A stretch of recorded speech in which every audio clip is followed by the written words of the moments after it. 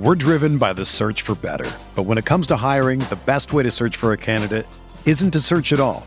Don't search, match with Indeed. Indeed is your matching and hiring platform with over 350 million global monthly visitors, according to Indeed data, and a matching engine that helps you find quality candidates fast. Ditch the busy work. Use Indeed for scheduling, screening, and messaging so you can connect with candidates faster. Leveraging over 140 million qualifications and preferences every day, Indeed's matching engine is constantly learning from your preferences, so the more you use Indeed, the better it gets. Join more than 3.5 million businesses worldwide that use Indeed to hire great talent fast. And listeners of this show will get a $75 sponsored job credit to get your jobs more visibility at Indeed.com/Blue Wire. Just go to Indeed.com/Blue Wire right now and support our show by saying that you heard about Indeed on this podcast. That's Indeed.com/Blue Wire. Terms and conditions apply. Need to hire? You need Indeed. When you need mealtime inspiration, it's worth shopping Kroger, where you'll find over 30,000 mouth-watering choices that excite your inner foodie. And no matter what tasty choice you make, you'll enjoy our everyday low prices, plus extra ways to save, like digital coupons worth over $600 each week. You can also save up to $1 off per gallon at the pump with fuel points. More savings and more inspiring flavors make shopping Kroger worth it every time. Kroger, fresh for everyone. Fuel restrictions apply. The Pat Mayo Experience. Pat Mayo Experience. Pat Mayo Experience. Pat Mayo Experience. Experience. Welcome to the Pat Mayo Experience. PME Live, like I am every single Monday, 1 p.m. Eastern Time on the DraftKings YouTube channel. Today, we're going to recap Week 5. We're going to talk about the snap shares from running backs in terms of Week 5, the waiver wire pickups and biggest injuries heading into Week 6, preview some Monday Nighters, and not Monday Nighters, plural, but we'll also take a look at the Week 6 early spreads, see if anything hops off the page. Scheduling note for Week 6, I'm swapping the DraftKings show and the spread pick show. I know everyone loves the spread pick show. It's our favorite show. It's the flagship show. We had to push it back a day, so instead of coming out on Wednesday morning at 6 a.m., it'll come out Wednesday evening, probably around like 10 p.m. The DraftKings pick show, all of Davis Maddock on this week, will be coming out on Wednesday morning in the regular spread time. So just in case you're wondering where it is on Wednesday morning, it'll be out more towards midnight on Wednesday. Just a scheduling conflict, but hey, we want to make sure we still got everything out. Also, if you're out there watching right now, remember to smash the like button, leave your DraftKings handle in the comment section, and tell me your favorite buy low target right now in all of fantasy football. You leave that in the comment section, not the live chat, the comment section. You'll be in a draw for 20 DK bucks. Other ways to do so: rate, review, subscribe, and download the Pat Mayo Experience audio podcast. Give a 5-star review, DraftKings handle, something like you like about the show. You'll be in a draw for 20 DK bucks, as you will if you follow me on Instagram at the PME. You heart one of those football photos that appear in the timeline. Just leave your DraftKings handle in the comment section. You too will be in the draw for 20 DK bucks. The winners from Week 5, I got Boyer 27, Ahmed 345, Minshew Walk, good name, 26, MD The Dream, Captain Fun Pants, Hammerhead 13579, Nicky Noodles 19, M Panky 88, and Quick and Easy Cat. All the winners of 20 DK bucks. The money is not in your DraftKings account yet. It shall be later today, hopefully. If not, it'll be there tomorrow or sometime within the next 8 months. Either way, you won 20 DK bucks. Congratulations. If you're looking for the full list of waiver wire pickup and injuries or the snap counts at the description or comment section of this video or podcast, the waiver wire column is a living document all the way up until Tuesday evening. Then I'll update it after Monday Night Football. If any new injuries occur, what you see on the show today could change. Just takes one big injury, everything could potentially change. Just letting you know that right now. So don't lock yourself in to everything that's said here today. Joining me for the first time on the show, a big shout out to him for getting over 10,000 YouTube subscribers. He's been contributing all around the industry, doing all the sports. First time on the show. I've been a fan. Sal Vetri, what's going on, my man? Pat, what's going on? Thanks for the nice words. Yeah, I appreciate being here. Big fan of the show, and happy to talk about what was a real crazy weekend in the NFL, I'd say. Just people going off left and right.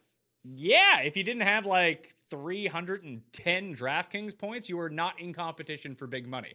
I put up like 260, and I was like, oh man, I'm doing great. And then Aaron Jones goes off, Cooper goes off, and I'm like, oh, I don't have those guys. And now I'm just way behind and barely cashing.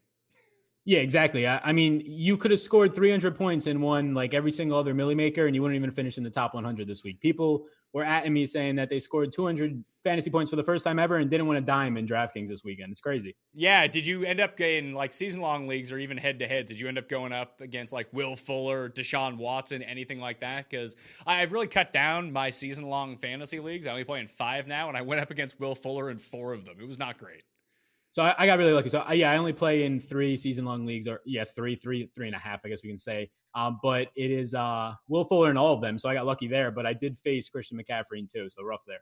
Yeah, that's a rough start to the week. Hopefully you could have something to mitigate some of the damage that happened. Have one of the like 3 or 4 or 5 other guys who just went absolutely bananas. It's funny trying to get like the winning combination.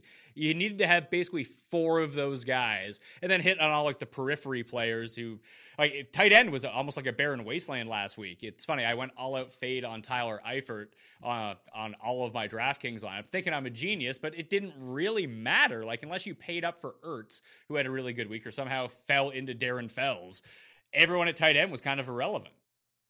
Yeah, that's how it landed. Like Ryan Izzo was like one of the best tight ends this week. I ended up going just all in Jimmy Graham 100%, and I played mainly 3-max single entry, but I had Jimmy Graham in every single thing, and him not doing well, like 8 fantasy points, whatever it was, it doesn't even hurt you because nobody does well at the position this week. Yeah, it just some weeks it breaks down that way. You have to have the certain guys at the certain positions. You need to have Eagles defense. If you didn't have Eagles defense, I mean, maybe you could have skated by with Carolina. They were pretty popular, but other than that, like there was just a huge gap between the very top scorers at the position and everyone else. Even if they had good weeks, like even someone like Josh Jacobs who had a really good week, like you still had to have McCaffrey or it didn't really matter. Yeah, what's crazy to me as I look through like the Millie Maker winning lineup, I mean, the guy puts up like 330 points. But the thing that's crazy is he has 2 guys that don't even hit 15 fantasy points, and he still does that. Like, that's the type of week we just had. We're probably never going to see this again until we do like 3 weeks from now, because this is what I said, week 1? Yeah. Who were the 2 guys who didn't put up a ton of points for him? I assume it was a tight end and a defense?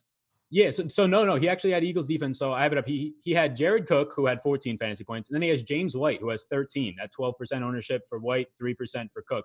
Yeah, these guys combined for less than 30 points for him, and he still scores 331. It's just insane. So that means he had to have Deshaun, McCaffrey, Jones, Cooper, Fuller, all 5 of those guys? So he had Teddy Bridgewater, and he doesn't have Amari Cooper, which is insane. This is the lineup. It's Teddy, it's McCaffrey, James White, and wide receivers Fuller, Godwin. So back-to-back weeks there for Godwin being in a Millie Maker, and then Michael Thomas, and then Jones in the flex, Eagles D. So yeah, it's actually remarkable that he doesn't have Amari. That's not, I mean, just with salary cap constraints, it would be really tough to afford all of those guys. And still, like, Will Fuller was the clear, like, low-owned guy that you had to have. Eagles D, you had to have. And other than that, like, I guess you just could mix and match the expensive guys. You just had to hit on the right ones. But anyway, let's recap the week a little bit. Wow, what really leapt out to you? Like, we'll eventually get to like the Power 5 and rank the overall who are the best teams in football. I think New England's a very clear number 1 at this point, even though it looked like they were actively trying to shave points at some time, points against the Redskins, and it still didn't matter. They still ended up covering a gigantic spread. But was there anything interesting? Because I think you do the same thing that I do. You watch all the games on Sunday, you kind of absorb what's happening, develop some takes, then you go back on Monday morning and watch all the accelerated film so you can watch all the games essentially in like 15 minutes. Yeah, exactly. Yeah, I think the biggest thing that stood out to me is just the Saints in general and how good of a coach Sean Payton is in terms of scheming players open. Like Teddy Bridgewater looked really good yesterday, and credit to him, but the guys, just how wide open they were, that's all scheming. That's all like an offensive genius in Sean Payton. So watching that game, like you said, running it back, these 15-minute sim videos that they have that are fantastic. Yeah, Teddy Bridgewater, he just had him looking like a top-tier quarterback. Again, the defense he's facing is terrible, but when you're able to scrap out 2 wins in a row with a backup quarterback, no one expecting them to win both of these games, maybe not even one. That's something that stood out to me. And then also just the Packers going into Dallas and winning. They were underdogs, and they end up winning by double digits and leading that game pretty much the whole time in full command. So those are like the 2 big points for me that stood out.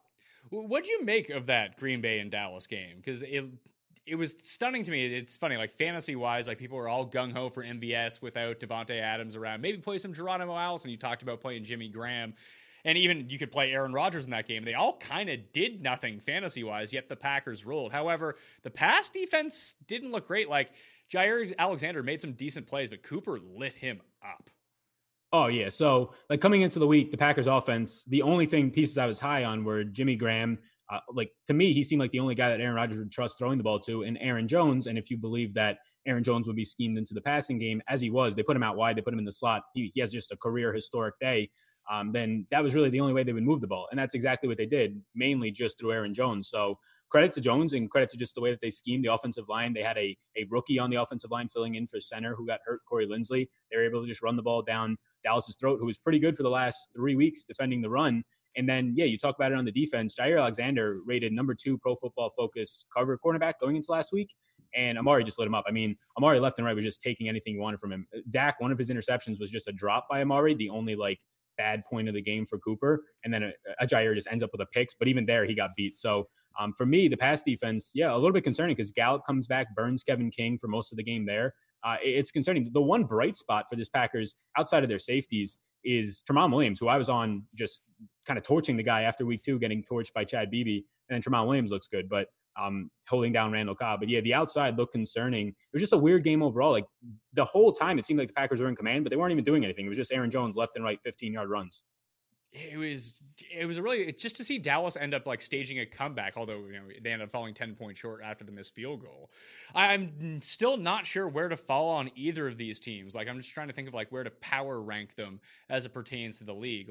Are you worried that Kansas City, all of a sudden they've been figured out? All of a sudden people are throwing man coverage at them and Patrick Mahomes can't do anything? Or do you think they'll adjust to this? Because I still think they're very clearly the number 2 team in the league.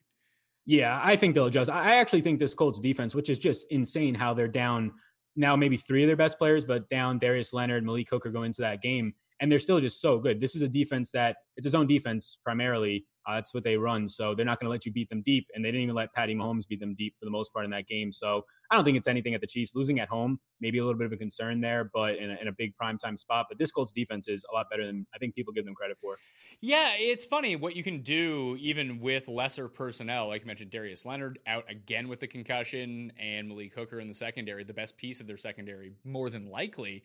And then you have Frank Reich, and they were even showing the analytics department up in the booth on the NBC coverage in the Sunday Nighter. And you're right, they primarily play a zone defense. And then yesterday coming into this game and scheming it, they basically looked at what the Lions did the week before, what the Patriots did against them in the playoffs, and you know what?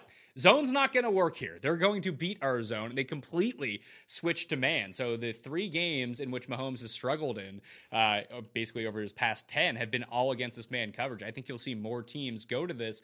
And it's just sort of a testament. You can make all these excuses for all these different teams. You lose this player, you lose that player, you lose this player. But Frank Reich has done an amazing job of piecing everything together. He comes in late to the season last year, and yeah, he kind of rebuilds Andrew Luck. He rebuilds this offense, and they lose Andrew Luck, randomly retires. They're playing down their 2 best defenders, and all of a sudden this team continues to look pretty legit. Do you think they have the top-end talent to actually do any damage here outside of the regular season? You get the Colts into the playoffs, they might be able to scheme up with teams, but do you think a lack of talent eventually catches up to them? Yeah, I think it has to at that point in the playoffs. I completely agree. Frank Reich, he's done a fantastic job so far this year, but you can only go too far until you just get hit with so much talent overload. Last night was an indication that they can survive in the playoffs. I just don't know how deep they can actually get. And if if they get healthier, then sure, you get Leonard back. Malik Hooker's pretty much done. But I think it's a spot where when you get deep, maybe first round of the playoffs for them, which is where they've been for the most part. But I think it's just a pretty big testament that you could have Jacoby Brissett back there. And last night kind of plays more of the game manager role. Marlon Mack does his thing against a bottom-ranked Chiefs defense. But having Jacoby Brissett look that comfortable, and the biggest thing that I saw coming into the season was Brissett hangs onto the ball so much, and he's getting it out quicker now. And I think it's really changing what this offense can do. Yeah, just missing T.Y. Hilton last week against the Raiders. It's such an important cog of this offense to alleviate just so much pressure off the offensive line, off Brissett, knowing that you have a receiver out there that can beat you. Not that T.Y. had an amazing game, but he was an important part of the defensive focus for the Chiefs. That I thought that was a really interesting note, that if T.Y. is going to be healthy, this offense is going to look completely different. I think they could sustain the loss of Marlon Mack and piece together the running back situation, but it's hard to replace a talent like Hilton on the outside and how much he commands from the defense. So that's an interesting note moving forward, that maybe just completely do not back the Colts if Hilton's not around. And if Hilton is in, then maybe give them more than a fighting shot in some of these games. Bad week for anyone in survivor pools. I got bounced because I took the stupid Bears, and everyone else got bounced in the Sunday Nighter who had Kansas City. Hopefully you ended up using maybe the Vikings on the road. Maybe you still had Philly or New England. I didn't have either of those two left. So survivor pools whittled all the way down. You might want to start talking about hedging yourself out if there's very few people left and just splitting the top prize from here on out, because you're down to that point where almost everyone's eliminated that you can do that. But I want to talk about Oakland for a second. I think they backdoored their way just because of personnel problems and injuries into something that's kind of interesting, because Warren Sharp has been writing about this, and we've seen the Rams kind of convert to this style of offense, playing Higbee and Everett as much as possible in these 12 formations. Because Tyrell Williams was banged up and there was no J.J. Nelson, the Raiders did that against the Bears. They ended up playing a lot of these 12 sets with Waller and Dr. Moreau out on the edge, and it solved a lot of their offensive line issues, and it just created a lot of matchup problems that the Bears weren't ready for. I don't know how long this can sustain itself, and maybe it was just a fluky week. It was in London, but the Raiders' offense, well, it didn't look good. They were able to run the ball far more effectively, especially off tackle with these bruisers on the outside, adding an extra blocker and giving you the perception that they can still go run routes as well. That I'm kind of intrigued by this Oakland offense, but either way, I think it's great news for Josh Jacobs, who you were even talking about Marlon Mack being split out wide and running, or Aaron Jones running these receiver routes. Josh Jacobs was doing the same thing for the Raiders against the Bears. Yeah, and that's like the last piece to the puzzle almost. We had like Coach Peak saying he might catch some passes, be split out wide, and you're seeing it a little bit. So hopefully we see more of it. But yeah, Jacobs played 68% of the snaps, and you were talking about 12 personnel. It's exactly what's helping teams built like Oakland. I mean, last week you have the Browns, who their offense is all a mess. They go into 12 personnel. They absolutely dominate the Ravens. Nick Chubb goes absolutely just 180, 160 yards, 3 touchdowns. They do whatever they want. You have teams like the Titans for the last 2 weeks have been running a lot of 12 personnel. Delaney Walker coming off the field for pass blocking tight ends like Jonnu Smith, and Derrick Henry doing really whatever he wants on 20-plus touches. So, yeah, I mean, Josh Jacobs is just – he's been fantastic all year, and I don't know if it's not being talked about as much because his volume's been down in some games. They trail, whatever it is he plays on the West Coast. But every time he touches the ball, I mean, this guy is so elusive. He's breaking and making the first man miss, kind of like Saquon in a way when you actually watch him play. It's just that I don't think a lot of people are getting exposure to seeing him play. But, yeah, I think that these 12 personnels, especially when the guys can catch the ball, like I didn't know who Foster Monroe was for the most part, but he's actually athletic and seems like he can catch the ball. You even had Derek Carrier for like 10% of the snaps catching a couple balls, and we know what Darren Waller can do. So when you have these guys in 12 personnel, it's not even like you're just going to run the ball, so it helps a lot. I think that is a huge note to take moving forward, or to kind of stash away moving forward, and maybe even see the Browns stick with it tonight. But yeah, I think that's a really big piece to seeing what a lot of teams are going to do. And I thought the Packers were going to maybe do it a little bit because they have a ton of tight ends. They did for some of the game, but not too much, especially once they got up pretty big. They can change the whole format of how they wanted to play that game. Yeah, we even saw a little bit from the Texans as well. Just like with Kenny Stills out, you would expect to see Kiki on the field a lot, and Kiki put up decent numbers, 3 for 76, but he was barely on the field the entire time. That was kind of surprising to me, thinking just how much they love to utilize these 3 wide receiver sets. But it seems like there is a shift, and it makes a lot of sense. It gives you extra protection if you have the bad offensive line, if you do need it, and then it gives you just a huge mismatch in terms of size against the secondary. Teams are so accustomed in building their teams around these. I mean, Seattle would be one thing from like 5 years ago when they had all these gigantic DBs, but since so many teams are playing dime packages over and over and getting rid of the linebacker and bringing in an undersized, basically slot corner, if they're now matched up against some dude who's 6'6" and 250 pounds, like that's an easy matchup. And that's what the Raiders really exploited against the Bears with Moreau and even Waller, that it wasn't deep plays, but it was just enough to generate these first downs. Like you throw that ball into contested areas and these guys can just body everyone out. I'm curious to see if the Raiders actually stick with this, if when Williams and Nelson end up coming back, because I have a sense that they probably won't. Yeah, I think that's the big thing too. Like you just mentioned, you have your 2 outside kind of burners. And yeah, as I was replaying that game and watching it, everything was just to the sticks for the most part, especially for both teams really, but especially for the Raiders in these formations. So I think it's definitely a copycat league. We saw last year, the Eagles ran the most 12 personnel, Doug Peterson, Goddard, and Zach Ertz. And now you see a lot more teams going to it and having success early on. And I don't think there's been many teams that haven't had success. You touched on it with the Texans, and yeah, they had 2 tight ends on the field for over 2/3 of the game. let's do reverse power rankings for a second. If we had to rank the worst 5 teams in the league, are the Redskins worse than the Dolphins? Because we're going to find out this week, because Jay Gruden just gets fired. Bill Callahan's going to step in and establish the run. We're not running the ball enough. So you probably should go pick up Adrian Peterson if he's available, because they're going to run him like 39 times against the Dolphins, which could actually be quite effective. But neutral field, you have this Dolphins team against this Redskins team. And maybe even throw the Bengals into that mix now, too. Although the Bengals have looked friskier in some of these matchups. Do you think the Dolphins and Skins are the 2 worst teams in the league? Yeah, I think so. I think you can't really put the Jets there just because they're probably going to have Darnold back. But I mean, with Falk there, they've looked terrible. But I think it's those 2 teams. And honestly, yeah, this is the week we're going to get to see. It's sort of the reverse of the Super Bowl, whatever you might call it in your fantasy league, if you got just the worst 2 teams playing each other. But I actually like Miami here. If I'm saying like just pure talent, at least from the offensive side, they're trying to lose games, so it seems, but it doesn't seem like the Redskins are doing much better. Injuries affecting Washington for sure. But I think Miami has just more talent, which is something I never thought I would say. Yeah, I think they have more high-end talent when it comes down to it. And then there's that both teams just have no middle tier. And then all of a sudden, there's just bad players. Although I was really surprised, Washington was able to generate not a ton of pressure on Brady, but they were able to bring him down a few times. That as a streaming defense this week, I don't hate Washington against Miami because Miami's still pretty inept. Maybe getting Albert Wilson back coming off the bye, they've kept him out long enough. He was close to playing a week ago. The bye week means he should be back. But even just against Rosen, like if you need a completely unowned defense to run through your lines. So I'm not saying that they're the best streaming defense of the week, but they're definitely unowned in deeper leagues. That like, would you hate Washington here?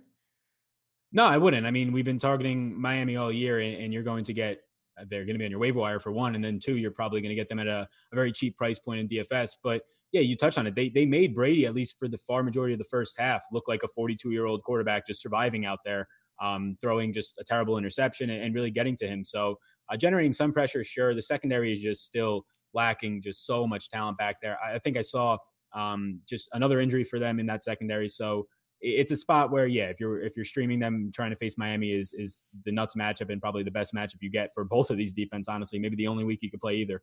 So if we do the overall power rankings of the best teams, I guess we'll put undefeated New England at number 1. Maybe we'll reserve judgment on San Francisco until after the Monday Nighter is over. They could still be undefeated. Shockingly enough, Tom Brady and Jimmy G, the only 2 remaining undefeated quarterbacks in the league. Are you worried at all about the Patriots offense? Like, there seems to be no qualms with the Patriots defense, although they haven't really played a high-end offense as of yet. They just look pretty locked down, and that's going to be a tough defense to overcome. But the offensive line for the Patriots is really banged up. It doesn't look great, and Brady's been, although the stats were there yesterday, they moved the ball basically at will until certain points. Brady's just making like weird, bad decisions lately. Is this something that you think is going to keep itself up, or is it just the end of September, beginning of October, and frankly, Brady doesn't give a shit? Yeah, I think it's the second part a little bit more. Like the last 2 weeks, you see him just looking a little bit worse, and then when second half comes around, putting it on a little bit. But yeah, for the most part, obviously losing Antonio Brown, it kind of flips this offense on its head a little bit. Burkhead's been injured. Once they get a little healthier, and I don't think you're seeing most of their packages. You haven't seen the James White go out and catch 8 balls types of game. You finally got Sony Michel in a beneficial matchup running a little bit more. It shouldn't be understated either that James Devlin being out now for the year. This has been a couple weeks now, but instead of having more I formation, you're going to just find more 11 personnel with a single back. And I think that's actually going to work to their advantage as long as it seems like Philip Dorsett is healthy. But it's going to allow Rex Burkhead and James White to get on the field more than Sony Michel. And I think they forced Sony Michel this past week into a little bit of a Rex Burkhead role, making him run 18 routes, the most he's ever ran in his career, caught 3 balls. So I think the offense is totally fine. Maybe a little bit of playing down to the competition. I mean, yeah, people say what they want about the Patriots division. It's obviously terrible. But geez, getting to face Washington after playing just the Jets with Luke Falk and getting to play just the Bills and this other pieces of this division, it's just it doesn't get much easier. So I think it's just maybe a little bit of a loft coming into, like you said, the end of going into October now. Yeah, well, the Bills weren't a complete walkover because that defense is so good. And I'm still convinced that if Josh Allen doesn't take that hit and leaves that game, like they're live. As soon as Berkeley came in, they were not live to win that game anymore, even though they did have an opportunity and ended up giving it to John Brown to throw a pass into the end zone, which was kind of shocking. But if Josh Allen stays in that game, they could notch a victory there. It's going to be that sort of team. It's funny, like, because I have Kansas City ranked at number 2 overall, and clearly they do have some flaws. It's funny, Patrick Mahomes is now on pace to throw 15 fewer touchdowns than a year ago, which still puts him at 35, which is excellent. But when we talked about like season-long drafting and why Mahomes was a potential regression candidate, that didn't mean he wasn't going to be the number 1 quarterback, but it means that he wasn't going to throw 50 touchdowns again. And people like legit lost their minds. Like, how dare you say that? That's impossible that he wouldn't throw at least 45 touchdowns. But now we're in a circumstance where, you know, it takes 2 bad games and then all of a sudden you're not on pace to be the best quarterback in the history of the NFL. Now, maybe a lot of that had to do with after the second or the touchdown pass to heir to the chip fortune, Mr. Pringle, last night, that Tim Andercuss tweeted out that Patrick Mahomes might be the best quarterback of all time, and then he ends up being terrible and then like getting hurt at the end of the game. But it looks like he's going to be fine. But do you think that there's a huge gap between the Patriots and Chiefs? And if there is a team that's going to cause problems for the Patriots, do you think it is the Chiefs or potentially one with a better defense?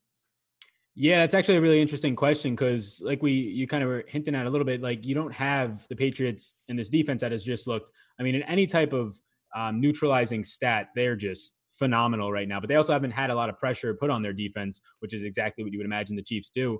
I don't think it's a huge gap, but I think there's a decent gap between them and KC in that spot in the AFC. It's just the defense looks really good. You said it earlier, just playing a little bit more man coverage against them is beneficial. And these cornerbacks this year, I mean, yes, Stephon Gilmore, everybody knows the name for the Patriots, but Jason McCourty's playing better than him so far this year, and that's scary. You have both the McCourty brothers playing fantastic in the secondary there. So I do think that like these small 4 or 5 game samples can sway our opinion so much, but the defense has looked really good. There's obvious concerns, and I think a good amount of it for the offense for the Chiefs is honestly health related, not having your running backs healthy, not having Tyreek for the most part. Sammy Watkins playing banged up a couple weeks now. So the gap, I don't think it's huge, but I think there is a gap between the Patriots and Kansas City in the AFC and really the rest of the AFC. Before we get into the rest of the rankings and the waiver wire for the week, I did just want to talk about injuries just a little bit. Like we found out just before we started recording, Alex Kappa, the guard for the Bucs, played the entire game with a broken arm, and now he's going to miss time. The right tackle, DeMar Dodson's going to miss some time as well with a calf and hamstring injury. And we saw the Saints generate a ton of pressure on Jameis Winston. Jameis wasn't like awful in the game. He also wasn't very good, and Lattimore made quick work of Mike Evans. Do you think this is a thing where Godwin has surpassed Mike Evans, not necessarily as a fantasy asset because he has done that, but is this going to remain all year, or do you think that teams start to say, you know what, we don't need to take away Mike Evans, we now have to account for Chris Godwin, and then it swings back to Mike Evans a little bit? Because if teams continue to treat Evans as the number 1, and maybe they should, because maybe he is the bigger threat, and then you let Godwin try to beat you, and if that's all you do, then you're not going to win a bunch of games. But I would think that defenses start to account for Godwin a little bit more if they have the personnel to do so, and maybe that opens up some room for Mike Evans. Yeah, that's the thing. It's if they have the personnel to do so. I think you do see exactly what you're seeing. Like end of the year, Chris Godwin, just the better season overall, fantasy, real life. And I think a lot of it is just where he's lining up. Like you're going to have most of the stud cornerbacks in this league. They won't follow you into the slot. It's very rare that they do. I think that's something that will change over the years. But when Godwin's lining up in 11 personnel in the slot every single time, his matchup is just so beneficial. I mean, we saw him just picking apart yesterday, just the defense out of the slot and Mike Evans getting shut down on the outside. Lattimore just has his number, but they're going to have their weeks. We've seen it already kind of seesaw back and forth, but Godwin's been the one who's more stable and consistent. And really for any team and any player, if you're a good wide receiver running out of the slot, you get to use more of the field. You're not just stuck on one hash mark. You get to usually get the second or third or fourth best cornerback on the team facing you. So I do think that this holds up. Again, maybe not every single week, but majority of the weeks, yes. Yeah, and like I mentioned, we saw a lot of pressure generated. Now, the Saints have a really good defensive line, but they were going up against a banged-up Bucs offensive line, which is going to continue to be banged up. And now they get Carolina, who's looked vastly improved defensively since these teams played in week 2, and Tampa ended up winning in Carolina. So I think that's really interesting to note. Carolina's defense in this matchup should create a lot of havoc in the Bucs backfield. If the Bucs can't establish the run and Jameis has to drop back so many times, the fantasy points might eventually come, but he's going to be under duress. And I think that's something that we're seeing right now with the Cowboys as well. They lose Smith. He's been out. Now Lyle Collins goes out too, that they're just not holding up for as long as they need. Now, Dallas got down by so much in that game. They were only facing 4-man rushes, and they could still basically not keep anyone out of the backfield, that they need to find a way to utilize Dak's mobility and play action a little bit more.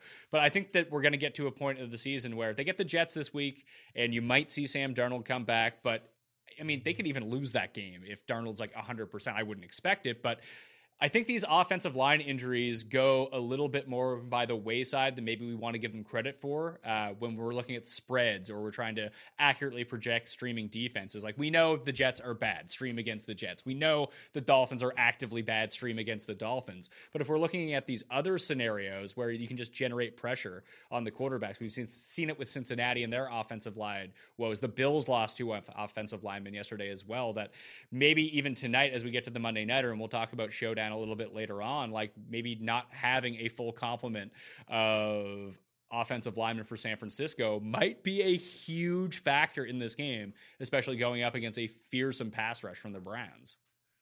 Yeah, I completely agree. And I think it is super underrated, whether it's DFS, streaming defenses and season long. Beginning of the year, like one of the first things I look at is the people are most underappreciated is offensive and defensive line matchups, especially for just running backs, quarterbacks not having to face pressure. We've seen it so far this year for the most part, like the Bengals. I mean, you just haven't had much there more weeks than not if they face any decent pass rush. I think it is important to kind of watch that moving forward, how these injuries do affect you. I mean, if you look at in his short career, but Dak's career right now with Tyron Smith out, he faces 10% more pressure. That's not just by coincidence. It's because that's one of the best linemen, or at least a startable lineman for most teams going down. When you bring somebody else in, you're facing these monsters on the defensive end that you're not prepared for. So I agree. And just quickly, like going back to the whole Godwin talk, he's getting Carolina next week, and I would expect that to continue. Carolina's been getting torched in the slot so far this year. Yeah, it was surprising to see that Dede piled up 6 catches in the first half. I played Dede over Chark because I'm an idiot. But I thought that Bradbury would have a much easier time with Chark on the outside. Apparently that's just not the case. And DJ Chark rules, and he has an immense connection with Gardner Minshew. However, Dede ends up with 6 catches in the first half, 1 in the second half. But that was an area of the field they were exploiting to no end. And I agree with you. Godwin should be in a great circumstance here if they can keep the pressure off of Jameis. And even as a quick draw, maybe even look to, I mean, I don't want to play O.J. Howard, but it could be a circumstance where if they don't have enough time to let Evans develop his routes on the outside, and Bobo Wilson can't do anything either. They have to go to the seams. They have to go to the slot, and those are the quick draws that you're looking for. But we'll break down those matchups more as the week goes along. If I go New England, Kansas City is the 2 best teams in the league. I guess the big question is, who's number 3? Yeah, that's a great question. I think that it shifts over for me to the NFC, and I really believe in the Saints right now. And it's just crazy. It's crazy what they're able to do just 2 weeks without Drew Brees, and the defense has looked very strong. I mean, last week a little bit leaky, but a lot of that was coming in what was maybe more of a prevent defense on that final drive where Godwin scores his 2nd touchdown. And yeah, they were getting pressure against Jameis. So for me, I think it's the Saints, but I'm somebody who also thinks that the Seahawks are very close to being up there. That matchup between the Rams and the Seahawks on Thursday night, that's probably 2 top 10 teams in the league matchup. Seahawks coming out on top at home. Maybe a little bit of luck goes into that, but credited for the win. So for me, it's probably the Saints shifting back over to the NFC. Yeah, 3 consecutive wins now with Teddy Bridgewater because they went into Seattle and won as well. So, and I agree with you. I think I'm going to have the Saints at number 3 solely because what does this team now look like when Drew Brees returns? Like, they have the ability to let Drew Brees get healthy because this division's kind of beaten up on itself a little bit and they've pulled away. And we know that they're going to be a better team with Brees. And it actually kind of works out well too, only because you're just throwing everyone not necessarily off your scent because you're still winning, but the type of offense that you're going to run when Drew Brees comes back is probably going to be completely different. So I liked what you said earlier about Sean Payton, just how good he is at scheming offensively to make someone like Teddy Bridgewater, who's not bad, but he's not good. There's a reason that he's a backup. He's a high-paid backup. He's someone that you would want behind your starter, knowing that you can go to him and it's not Luke Falk and your season is over, or even Trevor Siemian for that matter. Like, having a good backup, especially behind a stud QB, but when Drew Brees comes back and this offense takes over from where we know it can get to and the defense is playing top notch, I agree with you at New Orleans. Then we have like a bucket of these NFC teams. I don't think there's a third AFC team right now that is better than like the first. Like if we say Kansas City, New England, they're on sort of a tier by themselves. And then you have like 8 NFC teams. Then it's the Houstons and the Colts. And if we're going to give credit for the Saints for being good once Drew Brees comes back, I do think that if the Chargers can figure out a way how to tread water until their guys come back, but maybe they're just permanently Andrew cursed. When Tim picked them to win the Super Bowl, that just their whole season was a complete write-off. But if they do get healthy again, and Okun comes back, and James comes back, and Perriman stops getting hurt after 30 plays every single week, and Melvin Ingram is fine, that they will eventually look good. Even Hunter Henry could be on track to return at some point. We didn't think that was going to be possible. But I'm going to put Green Bay, Dallas, the Seahawks, the Rams, San Francisco. Who else should we throw into that? Philadelphia. What about your boy Josh Allen? What about the Bills? The Bills have albeit in terms of contending in the playoffs, but if you look at their schedule, like a real chance at maybe being one of the, I don't know, fakest. The defense looks good, but like a 7-1 team come 3 weeks from now. The Bills are almost most definitely making the playoffs, and right? That's going to be just based off the strength of schedule. Even if they lose to New England again, they essentially we kind of broke this down on the show last week, that they have so many cupcake games left, and they should win those, that you have to win these 50-50 games. They just won one against the Titans. Like, that's a team that they need to beat and end up getting the 5 seed here. And maybe something breaks weird for the Patriots too, that they end up, they play the Chiefs at some point. They're going to play the Texans, or no, they'll play the Colts. So maybe they just randomly lose a game, then the Bills would have to go into Foxborough and beat them at some point. But the division isn't out of the question for them. But is anyone really taking the Bills seriously as a real threat here? Maybe they should be. Maybe they should be talked up in that way because the defense is so good. And Josh Allen has the ability, my producer Paul pointed this out, big Bills fan, that maybe Josh Allen's like a MMA fighter, just needs to take a few cracks to the head at first, and that really wakes him up and gets him going. Like, maybe Josh Allen needs to run into a pile and not get concussed 3 or 4 times. Then all of a sudden in the fourth quarter, he's ready to go and lead these comebacks because he's been really good at it so far in his career. Yeah, you saw Josh Allen, coming off concussion protocol, and then I think it was like the first quarter, he just gets absolutely leveled, gets right back up. Guy just doesn't even care. But no, I think that the defense, it looks completely solid. It's primarily his own defense with a shutdown cornerback, and they're getting pressure. But then on offense, if you get Devin Singletary back, if you make what we saw this past week, a guy that they're high on at wide receiver, Duke Williams, if you make him into anything that is manageable, it's an offense that can work and rely on a defense. Maybe not one that you trust, but I think of some past Ravens teams. And yeah, you talk about the cupcake matchups. You just have to get into the playoffs and then maybe cause some damage. But yeah, if we're talking about power ranking them, probably not one of the top ones. But I think it's interesting because 7-1 is very realistic if you look at the schedule. Oh, most definitely. It's just how legitimate is that 7-1? Obviously, they're going to go out and win these games, so it's legit. They would win the games. It's just projecting them forward. Like, if they were to play Green Bay on a neutral site, like, who would you rather pick? It'd probably be Green Bay, right? Yeah, I would definitely pick Green Bay there. Yeah, that's the exact case, is when you're actually sitting down, power ranking them, taking the records away, they're probably not up there. Definitely not top 5, but pushing top 10, I would say. Well, it's funny. On the Sunday show, I've given out 2 Bills teases the last 2 weeks, and as it turned out, I didn't actually have to tease them and cost myself money. I'm glad I won the wagers, but said, you can tease the Bills up to plus 13 and tease the under up to like 46 against the Patriots, and that wasn't necessary. The Bills covered the regular spread, and they covered on the under. This week I was like, oh yeah, just tease the Bills up to plus 9, tease the under up to 45.5, bet the under, you're good to go. That hit, but so did the Bills plus 3, and so did the under just outright. That maybe this is just the way to play it. Like, the only game the Bills haven't covered so far this year was against the Bengals, because they were asked to win by 6 or more. I think that any time that you get the Bills in a field goal situation, especially where they're underdogs, like, that is a prime time to pounce on the Bills. They've been very good against the spread so far. Yeah, if they're underdogs, for sure. If it's that sort of a spread, and then also if they're home. Like, when this Bills team is home in person, I got to watch them create havoc on Aaron Rodgers' worst career game ever. It's just like it's a college environment in Buffalo, and those guys get up for every single game. And then also, as the season goes on, you just get the weather playing a little bit of a factor too. So yeah, if they're at home in small spreads, it's always something that I personally look for. But yeah, so far this year, when you have a defense like that, you're always in it, and you're going to find yourself in a lot of close games and winning most of them. All right, so New England, Kansas City, New Orleans, who are we putting at number 4? I think I'm going to give that to Seattle. I just over like Green Bay?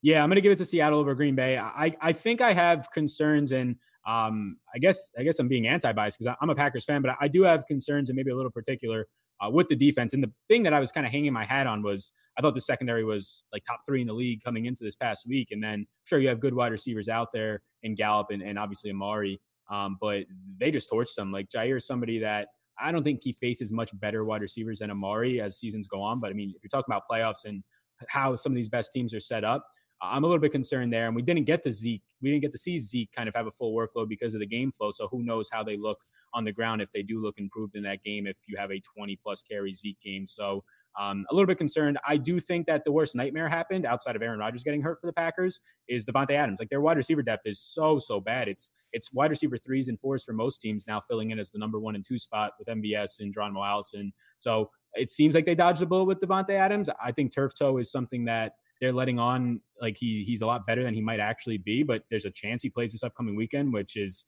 to me, kind of miraculous. But we'll see how it goes. If he's back and he's fully healthy, then maybe you bump them to 4, but I think that's a major concern. And we're starting to see holes being poked in a defense that looked very good after 3 weeks, but it's just it's so tough to judge these defenses, really, even after like an 8-game sample.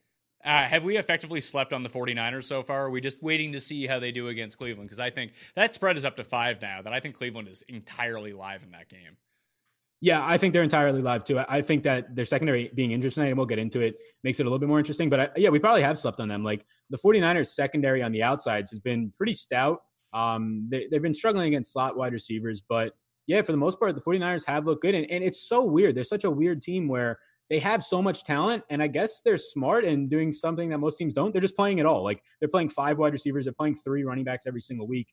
Not most teams that play 3 wide receivers and 1 to 2 running backs. They're playing like 8-men rotations on offense with their skill positions, and you have George Kittle. So it's interesting that they're getting the right matchups that they want, and so far it's been working. Quickly, are these teams for real good, or are they just teams that beat up on bad teams? 1, the Baltimore Ravens. I think that they are teams that beat up on bad teams. It would lean that way, but I think injuries have a lot to do with it. Yeah, because that defense is not good. Yeah. And maybe it was never good. We just gave them all this credit for being the Ravens defense coming into the season. Yeah, being down Jimmy Smith isn't helping, but he's old at this point too. I don't think him coming back is just going to solve a lot of their defensive woes. Like, they're an okay defense leaning towards below average, and everyone had kind of penciled them in as like, well, this is definitely a top 5 defense. Don't worry about that side of the ball. But it's actually their offense that's a lot better. Like, yes, Lamar turned the ball over a whole bunch of times. That's the only reason that game goes to overtime yesterday, just generating these short fields for the Steelers. And the Steelers defense actually looks way better than the Ravens defense right now. But I don't know if Pittsburgh's like a good team or not. I think that they might not, they're not like Washington bad, but they're probably like one of the worst 12 teams in the league, especially with another injury at quarterback. Yeah, completely. Now it seems like Devlin Hodges is going to start next week, they're saying right now, for week 6. And yeah, I'm somebody right there with you that is higher on this Pittsburgh defense after like 1 or 2 weeks where they got just walked over, especially at home, that week 2 matchup. People were kind of throwing in the towel on them, but the defense was injured. Then they acquire Minkah Fitzpatrick, so that's a huge add. Joe Hayden, TJ Watt get healthier. They have a ton of just number 1 picks on that defense now. And I think it is an actually pretty solid defense. Overall as a team, yeah, when you have just so many injuries, especially to your quarterback position, offensive line play hasn't been the greatest. It's tough. And I think that Baltimore, just to kind of finish up on them, yeah, they can't avoid the injuries. I think Tony Jefferson's now on IR, another guy in the defensive unit, and it's something that I think you're right. Like, they lose one of their better pass rushers who played last night for the Packers, with Darius Smith, to free agency. And yeah, this team is a totally different team that, you're right, people just kind of assume that this mean Baltimore Ravens, Ray Lewis, Terrell Suggs defense is still there, when there's not many of those players left outside of Marlon Humphrey. Yeah. Minnesota. They seem like a classic beat up on bad teams team. Yeah, I think they are. I think they're built so well, and it's crazy that he played well this week, but like, their $28, $29 million player in Kirk Cousins might be the thing that's holding them back the most. It's just strange. Like, Warren Sharp had the stat last week that when they play teams with a winning record outdoors, they're essentially winless over the last 2 years. But you get them at home and you get them into positive game flow situations, and you see what they can do. The defense is still pretty good. It's not like elite, but getting Anthony Barr back has really saved that entire defense. So good thing that he ended up deciding, you know what, the Jets, we're going to call this one quits. I'm going to go back to the Vikings. However, if they can't get up in games and run the ball, it was a lot like the Bears. I was surprised the Bears were even able to mount a comeback. And a lot of that had to do with Derek Carr just arbitrarily throwing the ball away on a toss that allowed the Bears just to jumpstart their comeback at the beginning of the second half. But if the Bears get down by a bunch, they don't necessarily have all the pieces against like even a decent defense. Against the Raiders defense, maybe. Against like a decent defense, I don't know if Chase Daniel's leading them back. It almost seems that way with Cousins, despite the fact they have both Diggs, they have Thielen, Dalvin Cook's being used out of the backfield, but if they can't just pound the rock over and over, they're kind of useless. So it's going to be interesting to see how they match up against Philly this week, a team that's really stout against the run and really bad against the pass, that if Philly gets up on them, can they just kind of unleash the dogs and get to Kirk Cousins, just force him into bad passing situations? We'll see how that works out. It's going to be a very interesting game in week 6. Houston. Is Houston actually any good? Because I can't figure it out.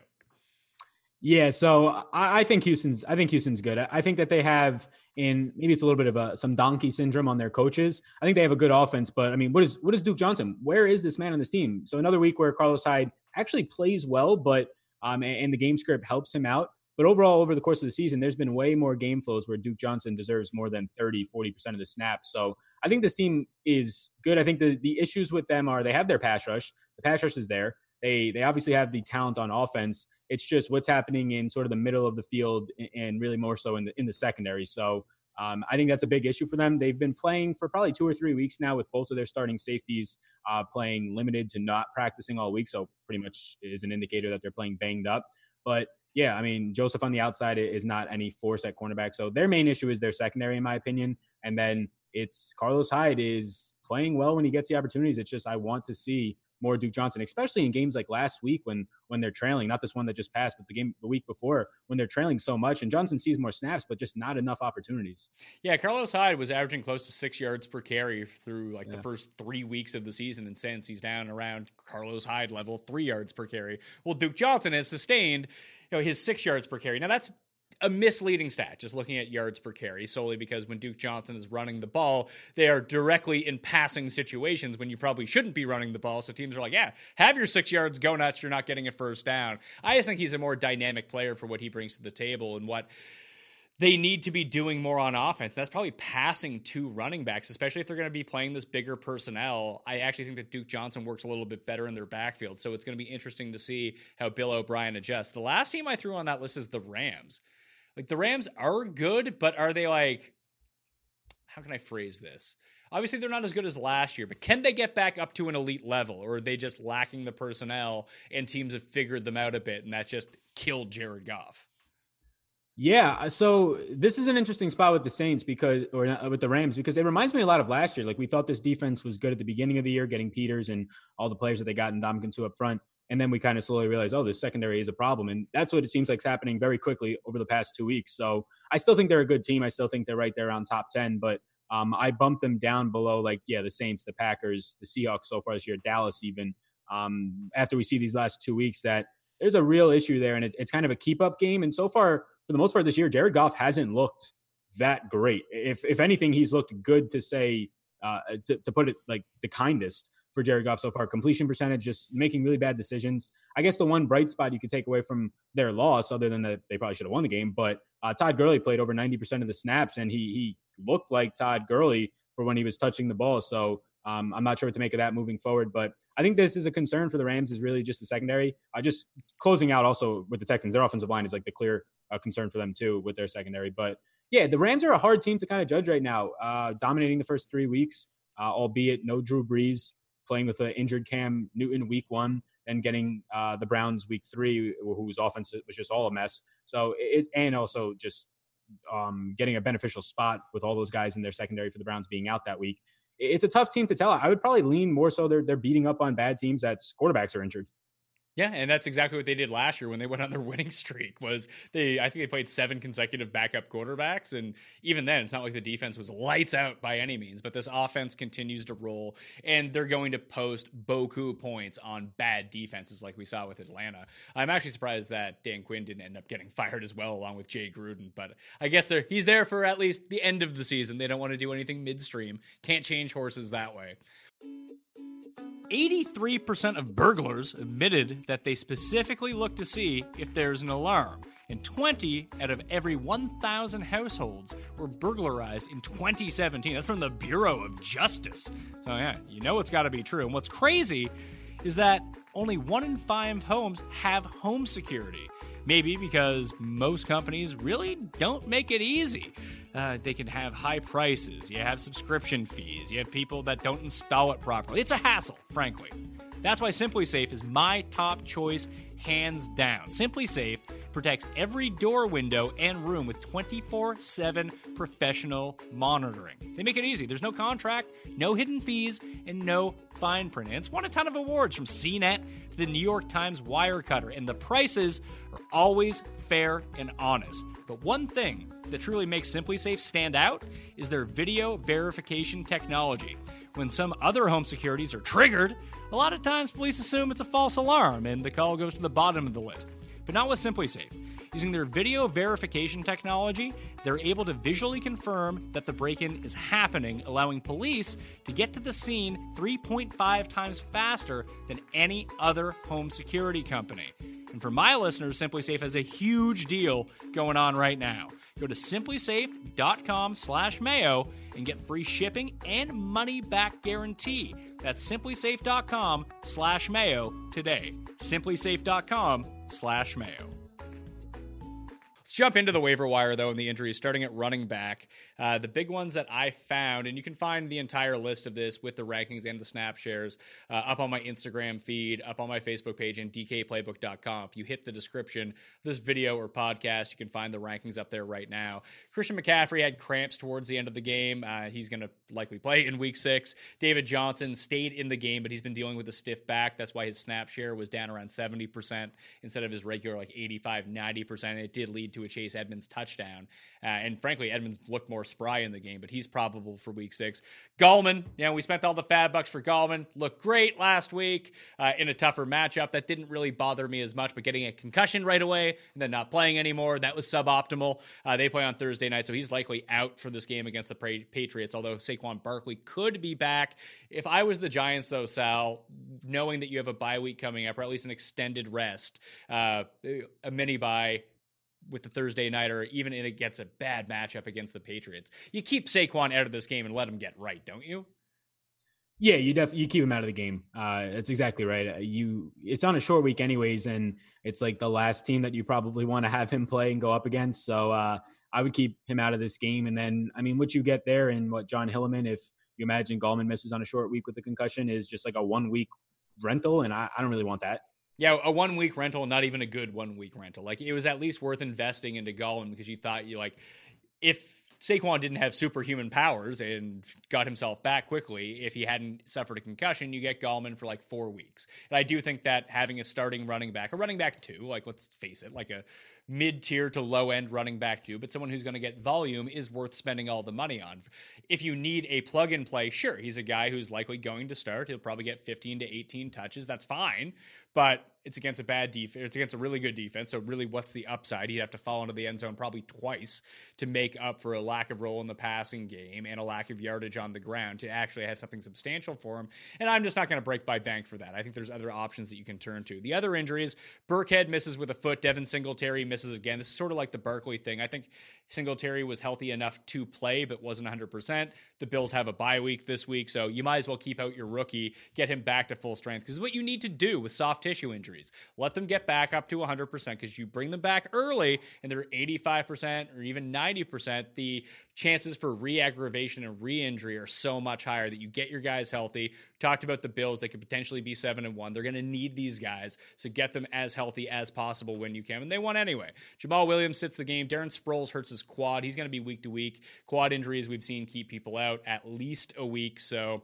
at least that gives us some more clarity in the Eagles' backfield. But the actual rankings at running back, no one of note, really. You're not breaking the bank. You're not spending tons of fab bucks or a number one waiver priority. Jalen Samuels is still available in like 60% of leagues. Go out and get him, I suppose. He might throw interceptions out of the Wildcat, but then Rashad Penny, Chris Thompson, Colonel Mostert, Ito Smith, Gus Edwards, these are just legit handcuffs. Latavius Murray, Darrell Williams, Raquel Armstead, Rex Burkhead, and it's like Madison, Hilliman. If you need a running back for this week, it would probably be Thompson, AP, or Hilliman if you needed someone to just plug and play, but I don't like the long-term prospects of those guys. Is there any running back just in general you can see as someone you would want to actively pick up from this list? Because I'm good with just passing on them all. I think, nobody like to plug and play like those Washington backs, no real interest there. I think that I do want to, and I'm going out of my way to, he's just not there in the 3-4 leagues I play in, but I do want Alexander Madison. He's touching the ball like 25-30% of the time, but that's not what you want him. You want him because he would fill the Dalvin Cook role. And it's not even like he's just going to come in. You don't know what to expect from him. When he's touching the ball, he's looking really good. Like if this was the week that, or not as if it's going to happen, but if Dalvin Cook gets hurt this week and he's done for the year, say, and Alexander Madison is now the one that people just want to empty the clip on in terms of fab bucks, in terms of number one priority, I might as well just have him now instead of keeping a backup tight end on my roster. So that's like, the mindset right now is no injuries really happen to want to have us to get any of these running backs for this upcoming week. But I'm slowly loading up on Madison, Armstead, Chase Edmonds, those types of guys that would come into an 85-90% workload if their guy was to go down, and we've seen something out of them as being a good back and to have some confidence in. I was initially with you on Madison, but over the past 3 weeks, Amir Abdullah has really kind of carved out half the role that Madison has. Like at first it looked like it was going to be Cook, and then it was going to be Madison. And then all of a sudden Amir Abdullah pops in, and some weeks he's playing more snaps than Madison is. I think that we wouldn't see a situation necessarily where Madison just takes on the Dalvin Cook role like we would want, that we would see some sort of split. And I'm not even entirely convinced that he would be on the high end of it. I'd say more likely than not he would. But if all of a sudden we're looking at 55% Abdullah, even if just because of pass protection circumstances, that I am a bit wary of that. That's why I have someone like Armstead ranked higher, that it does appear, just because a complete lack of depth at the running back position and the way that they're utilizing Leonard Fournette right now, that maybe they go out and get someone else to complement with Armstead. But if there's no Fournette, it does look like that Armstead would play 80% of the snaps. He would be the one that I would want. Yeah, that's fair. Yeah, I have them right now, 1-2, Madison, Armstead. So it's kind of a pick 'em for me, but I agree. They drafted both of these, both teams, Madison going second round, drafting Armstead this year for Jacksonville. So I do agree, like the workload for Fournette is bigger, because you see Dalvin Cook, like he's playing fantastic, but he's also only on the field, like on average, 68-70% of the snaps. He's been in the 60s for 3 of the 5 games so far. So I'm with you there. I think for me, it's like a pick 'em between Madison and Armstead, and you're probably more likely to find Armstead hanging around on the waivers. Yeah, I mean, he has a tough name to pronounce just on first glance, so people are like, whoa, can't have that guy. I pass on the first name for a reason. Yeah, exactly. So if we're just looking at, you mentioned like the snap shares, if we look at all the running backs in the league from Sunday and Thursday and see which running backs played more than 70% of their team snaps, it's not as high as you'd think. Even Aaron Jones didn't get to that. Trey Carson played enough with Jamal Williams out to play 32% of the snaps, with Aaron Jones only playing 68. I have all these up right now, again, on my Facebook and Instagram feeds, but DJ over 70%. Elliott, 93%. Christian McCaffrey, who we should probably talk about Bonifant here in a second, at 86%. Fournette, 92%. Gurley, 93%. Chris Carson, 84%. And then we got James Conner, 80%. Those are the guys. It's kind of stunning, actually, when you look at it. We're so used to having even a collection of 4, 5, 6 running backs. Oh, and Le'Veon Bell, sorry. Of running backs that play like 80% or more every single week. But even the guys that we're normally penciling into that, it's essentially Zeke, Christian McCaffrey, Bell, and Leonard Fournette are really the guys that you can count on every single week to be over 80%. And then after that, it's kind of a crapshoot that depends on game flow. Yeah, it definitely depends on game flow. I was actually surprised to see James Conner see 80% of the touches after the game, the way that they did it with Samuel. I don't know if Samuel throwing an interception and Wildcat got him down the totem pole. But yeah, James Conner saw 80%. And yeah, I mentioned this, I think week 2 is you're just seeing a total transformation of like more likely to see like 3 running backs involved than 1. So guys breaking out for 70+% of the snaps, keep an eye on it. And I think that's why it's even more important than ever to not chase the John Hilliman 1 or 2 games like we were just saying, and just load up on the guys that I'd rather have these high-end handcuffs on my bench so that maybe I have a chance and they could win me a league if something happens, whereas my backup tight end's not winning me a league. No, yeah, that's definitely not going to happen. That's why you roster one, you fill one in for bye week, or just stream the entire time. Like we'll see Gerald Everett just pops up and he's wildly available. You can go pick him up if you want. Or Ben Watson could be back this week for the Thursday night game after being inactive on Sunday, returning from a suspension. Chris Herndon, wildly available. Like there's guys to go pick up as a plug and play. And like we talked about off the top, no tight ends were good this week. So sometimes it doesn't even matter. At running back, it does specifically matter. With Christian McCaffrey, are you worried at all that maybe this leg cramping could be like, man, maybe we shouldn't give him the ball 38 times a game. Maybe we should scale this back a little bit, or potentially he misses the game. I don't think that's going to happen, but should this be on our radars to monitor throughout the week? Yeah, we should be monitoring it. It definitely pushes Bonifant up my list in terms of just if I was to pick players up this week. A scale back, though, for McCaffrey, it's just, it would be interesting to see because his pass catching role is not repeatable. It doesn't seem like from a guy like Reggie Bonifant and really probably most players are in the entire league. But I think if you see a scale back, it's like 85% of the load, which instead of him having these 50-point monster games, it's 35. So I don't think there's any concern from a fantasy perspective. If I was the Panthers, yeah, I would stop running him out there for every single play. But it seems like they need that to win these games. The only other situations I wanted to talk about specifically were Kansas City's backfield and the Chargers' backfield. We saw Eckler play more snaps than Melvin Gordon. However, it was Melvin Gordon doing all the damage on the ground. Eckler picks up 15 catches. That's probably not going to happen every single week, but this Chargers offense looked out of sync. I know they're dealing with a bunch of injuries on both sides of the ball and on the offensive line, but I actually think this team is better with Austin Eckler as their starting running back. I completely agree. And I think Melvin Gordon thought that too. That's why he came out of the holdout. So you saw Eckler, it's not even like it's just going to be a split like most running backs because of that pass catching role where, okay, Melvin Gordon's back. He's going to play 70% of the snaps. Eckler's going to get 30. Like it's not going to happen. If Gordon gets bumped up from playing the 46, 50% of the snaps he played this week to going up to a 70, 75%, you're still probably going to see Eckler out there for, I would argue, maybe majority of the snaps. He was on the field a ton with Gordon. He was on the field when they were at the goal line, tackled on the 1 yard line. Then he got a fumble on the 1 yard line and went into the end zone trying to reach for the pylon. So you're going to continue to see Eckler out there just breaking records with 15 receptions, 16 targets is insane. And yeah, they need pass catching help. I think as long as you see Hunter Henry out, you're going to see just increased emphasis on scheming Austin Eckler, maybe not out wide as much, but at least in the slot, because they just have nothing to take pressure away once a team keys in on Keenan Allen, which it took 3 weeks for teams to do that. But now it seems like after the last two, that's what they're doing. And Eckler is going to be the main priority and the main beneficiary after that happens. Yeah, Eckler 66% of the snaps, Melvin Gordon 46% of the snaps. So they were running two running back sets at multiple points during the game against Denver. Kansas City backfield, Damian Williams returns, plays the majority of the snaps, 56%. McCoy gets 22%. Darrell Williams gets 22%.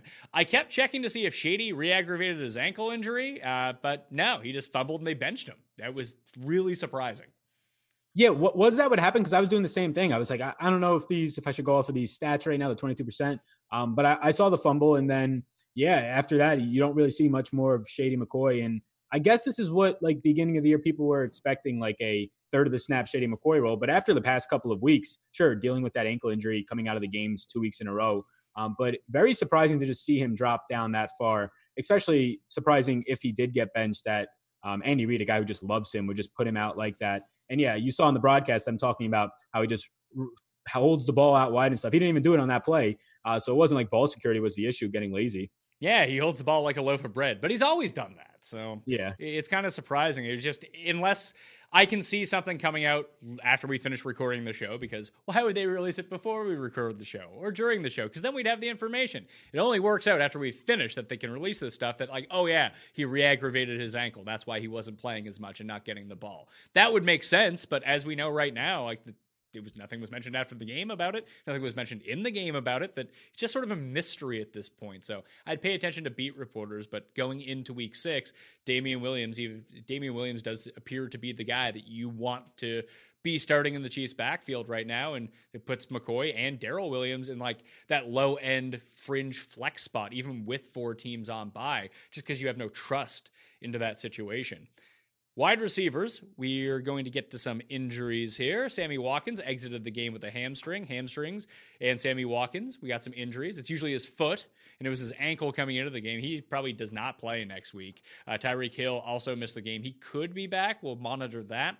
Brandon Cooks left the Thursday night game with a concussion. He will have to pass protocol if he wants to end up playing this week. Hollywood Brown hurt his ankle early in the game. He tried to come back, and then he wasn't on the field again, so monitor him. It doesn't look like it's going to be super serious. The Philip Dorsett hamstring injury killed all my prop parlays. I was really big on Dorsett over 3.5 catches. Then he gets hurt on like the first play of the game. We don't see him again. He's listed as week to week with a hamstring. Alex Erickson suffered a concussion for the Bengals. James Washington hurt his shoulder in that Steelers-Ravens game. Kenny Stills missed the week with a hamstring.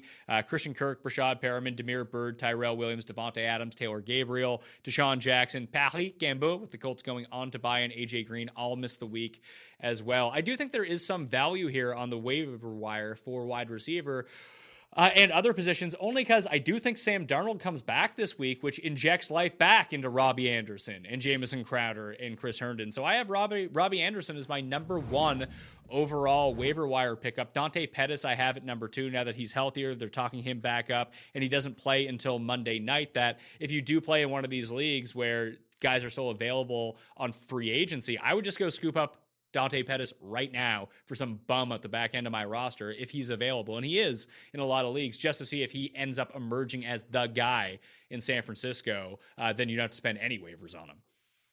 Yeah, I completely agree. If for some reason people are dropping Robbie Anderson in your league, go and get him, because the whole deep threat ability, and also like he runs crisp routes in the intermediate section, those are going to come back. What seems like Darnold's going to be back sooner rather than later. And the same exact thing can be said for Crowder. Like we saw week 1, Darnold, the narrative, he loves throwing to the slot receivers. Adam Gase, his coach, loves scheming that way. So the guy that's going to benefit probably a ton is Crowder. So those are 2 guys that I have atop here as well. Getting excited. We're going to get to tight end Chris Herndon coming back. But other guys that kind of stand out, I have sort of a laundry list, but a lot of them is just deeper league options. I do think Preston Williams is not owned enough, leading that team for Miami at 3 straight weeks in just overall targets and snaps now. Jakeem Grant was hurt before the break. He's a slot receiver, so that's going to impact Albert Wilson a little bit more. So I think Williams on the outside, he does pose a threat. Dropped a touchdown this year, probably would have a lot more numbers, but somebody else. And then Auden Tate plays 100% of the snaps if he's still on your waiver, which I expect he is in most 10, 12-man leagues. 100% of the snaps, 22 targets now in 3 weeks. Those are some guys next to those Jets wide receivers on the top end. Dante Pettis as well, snaps coming up that stand out to me. A lot of people dropped Cole, hard man, when it came down to it. But if Sammy Watkins is going to miss time and Tyreek Hill is still going to be out, like you're going to want to own him and probably play him going forward, at least until those 2 guys are back. Yeah, I completely agree. Yeah, definitely get Hardman. Robinson, exact same thing. Robinson getting all the snaps out there. I didn't see Pringle. I think Pringle was second on the team in snaps. So I guess we'll get into what did you say earlier about the chip? He is the heir to the chip fortune, Mr. Pringle.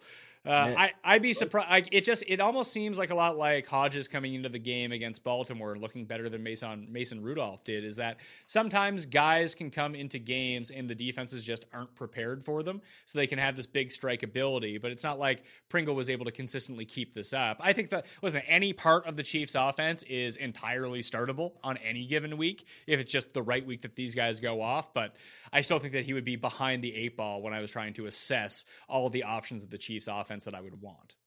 Yeah, that's completely fair. He's more of like you already used your waiver, he's still there, and you need a wide receiver for the week type of play if he's still out there. So yeah, Hardman, if Hardman's available, go and get Hardman. Hardman's like a realistic flex option week in and week out. And yeah, if you have no Sammy and Tyreek's going to be out, definitely up there. I think there's a couple other interesting options. James Washington getting injured for Pittsburgh. We'll see the extent to that, but you did have Deontay Johnson playing 90+% of the snaps. The obvious concerns there are that now Devlin Hodges, 3rd quarterback in 5 weeks, is going to come in and play. We'll see how that shapes up. But somebody to hold. Wide receiver 2 role in this offense is always schemed very well. Again, quarterback's an issue. And Duke Williams is probably a very deep league option, but he was called off the practice squad, played 2nd most snaps at wide receiver, only behind John Brown for Buffalo. He's a guy in the preseason that they liked. They kept him on the team as one of the last guys on the bubble, caught all 4 targets, caught a touchdown. And what intrigued me the most was the slot percentage snaps on Pro Football Focus. I didn't see them for Buffalo yet, but I want to see how often he was there, because from some of the tape, It looked like he was lining up in the slot a good amount, which would hurt Cole Beasley in 3 wide receiver sets, but I imagine that might have been in some 4 wide receiver sets. So he's a CFL guy. He went to Auburn, but Duke Williams is a guy that they're actually really high on, and that they wanted to scheme into this game off the practice squad, playing close to 80% of the snaps last week. Depends how much you trust Buffalo's offense, but if you're in 16-man league or something, he's somebody that you should go and grab. I think it's one of these situations that maybe his role can emerge a little bit, but I think that he's just more of a detractor of the overall ceiling of Cole Beasley, and frankly puts him in the bucket of droppable players now. That if Beasley is not going to be someone who sees close to double-digit targets every single week like he had been doing from Josh Allen, then he's essentially useless when it comes down to it. Like, someone like Jamison Crowder, who's been dropped en masse over the past few weeks, like Jamison Crowder is the better version of these two guys. Like, if you combine these guys into one, I think that their stats are better, but since they're now going to be splitting them up a little bit and bumping each other off the field, that someone like Crowder is probably the superior option. Yeah, definitely. Crowder over those guys, for sure, in my opinion, too. All right, let's move to tight ends. Got a little bit to deal with here. James O'Shaughnessy, the Irish assassin, had been doing pretty well with Gardner Minshew, but he's done for the season with a torn ACL. Hunter Henry missed week 5, unlikely to play in week 6 or the near future, but he's starting to run again, so it does appear like he'll be back at some point. Hawkinson, keep an eye on him because he was basically dead the last time we saw him. He was getting carted off the field with a head injury. The Lions are now coming off of bye. They don't play until Monday night against the Packers, so if you're putting any faith into Hawkinson, you might want to have a backup plan in case he doesn't end up going, and you'd need to hear that pretty early in the week if that was going to be the case. He at least needs to pass protocol by Friday if you want to play him at all, and frankly, he's not like a top 10 player or anything this week, so maybe just find a better option. Jordan Reed and Vernon Davis both missed the week against the Patriots with a concussion.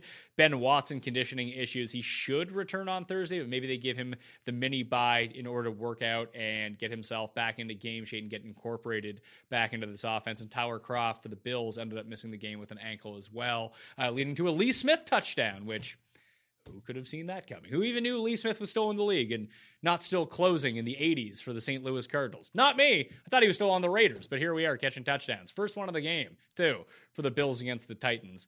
Pickup-wise, I think there's 2 incredibly good options. You pick up Chris Herndon. I think he's the best. I think Gerald Everett's 1A, and after that, you're playing a crapshoot. Yeah, completely agree. Big yikes for letting Lee Smith score. Not great at all. But Chris Herndon definitely number 1 right now for me. And season debut, and it couldn't come any better if Darnold is going to be back, because you'll get immediate production at a position that is just something like we've said this past week, just a crapshoot if you're not in those top tier of 3-4 wide receiver or tight ends up top. So I think Herndon is a guy that a lot of people, if you were like in the Sharp community or whatever, were drafting and just holding on to him for all these weeks. If he's on your waivers, go and grab him, because he's a legitimate top 10 tight end who now you can play every single week. Gerald Everett, career game. He was tackled, I think, on like the 1-yard line, dropped the ball too, but that was the only thing that he did bad. Played over 80% of the snaps Thursday night. You have Brandon Cooks in the concussion protocol. So not only is this looking better for Everett in terms of just since really Tyler Higbee was injured, I believe week 3, really just separating himself in terms of snaps, red zone work. And now Everett potentially, if you have Cooks missing a week, is just going to take on even more of a role in this offense. And he looked like a wide receiver out there the way that they were using him. So something to keep an eye on for sure, and definitely a priority to pick up. Like you said, 2 really good tight ends. And Jeff Swaim, the only other thing that I was going to say, because, James O'Shaughnessy, IR, was averaging 4 targets a week. It's not like it's high upside, but again, if you need to stream a tight end, it's probably viable for a guy like Jeff Swaim to see 5 targets this week.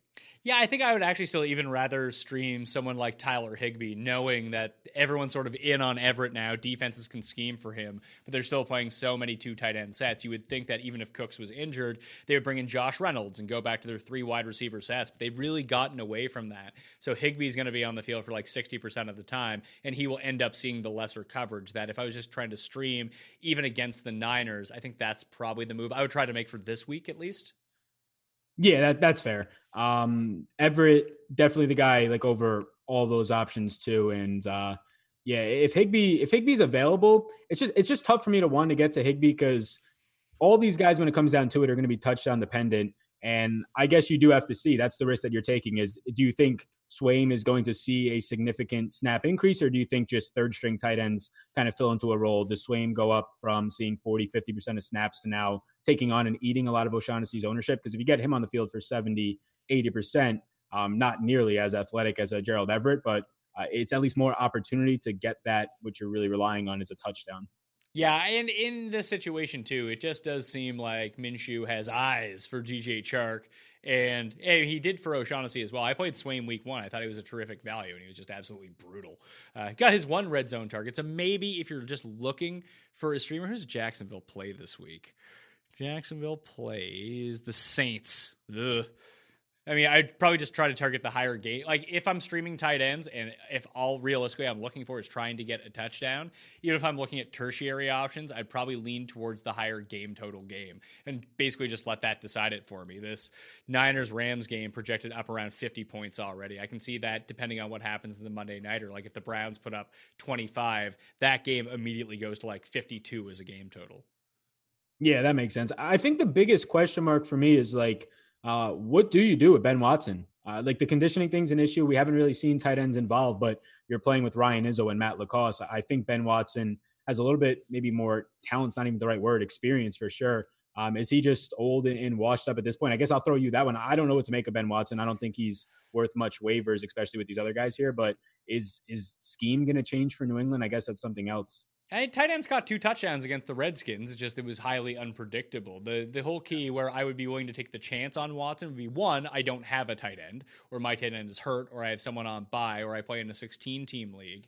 And just having a tight end on the field, I think that he will end up playing the most snaps for the Patriots once he gets himself right. And it depends on this Dorsett injury. I guess we could have talked about Jacoby Meyer too, but that's just sort of a plug-and-play 1-week situation. With Watson, if he can develop this role with New England, we know that he already has an established connection with Brady from being there like 8 decades ago. They're both old men at this point, but he's just so goddamn smart that he'll be on the field more than Izzo and more than Matt LaCosse, the LaCostitute, solely because he's able to pick up schemes. He's able to adjust. He's able to really pick up on these blocking schemes in audible formats that just being on the field, knowing the history, especially red zone history of Brady and tight ends, that I think it's worth the upside if you miss out on these other guys or have no one else to play. Yeah, completely agree. And if you're in this range already and your league is taking these guys, and it's probably just worth the dart throw at that point. Quarterbacks, we saw Mason Rudolph go down. I don't know if he's been officially ruled out, but it looks like you mentioned, Hodges is going to be the starter for the Steelers. Mahomes hurts his ankle towards the end of the Sunday night game. He should be good to go. No return imminent for Trubisky, who's on bye this week. Drew Brees, Cam Newton, although Sam Darnold could return in week 6 against the Cowboys. We'll see how that ends up going, but keep an eye on him. And that's the reason that the Jets players are so high in the waiver wire rankings, because with Sam Darnold, they actually may have a pulse. They might actually be able to complete a pass that's more than 3 yards downfield. So we'll end up seeing how that goes, but eventually Darnold will return, and that will be a boost to all of the receiving options and even Le'Veon Bell in the Jets offense.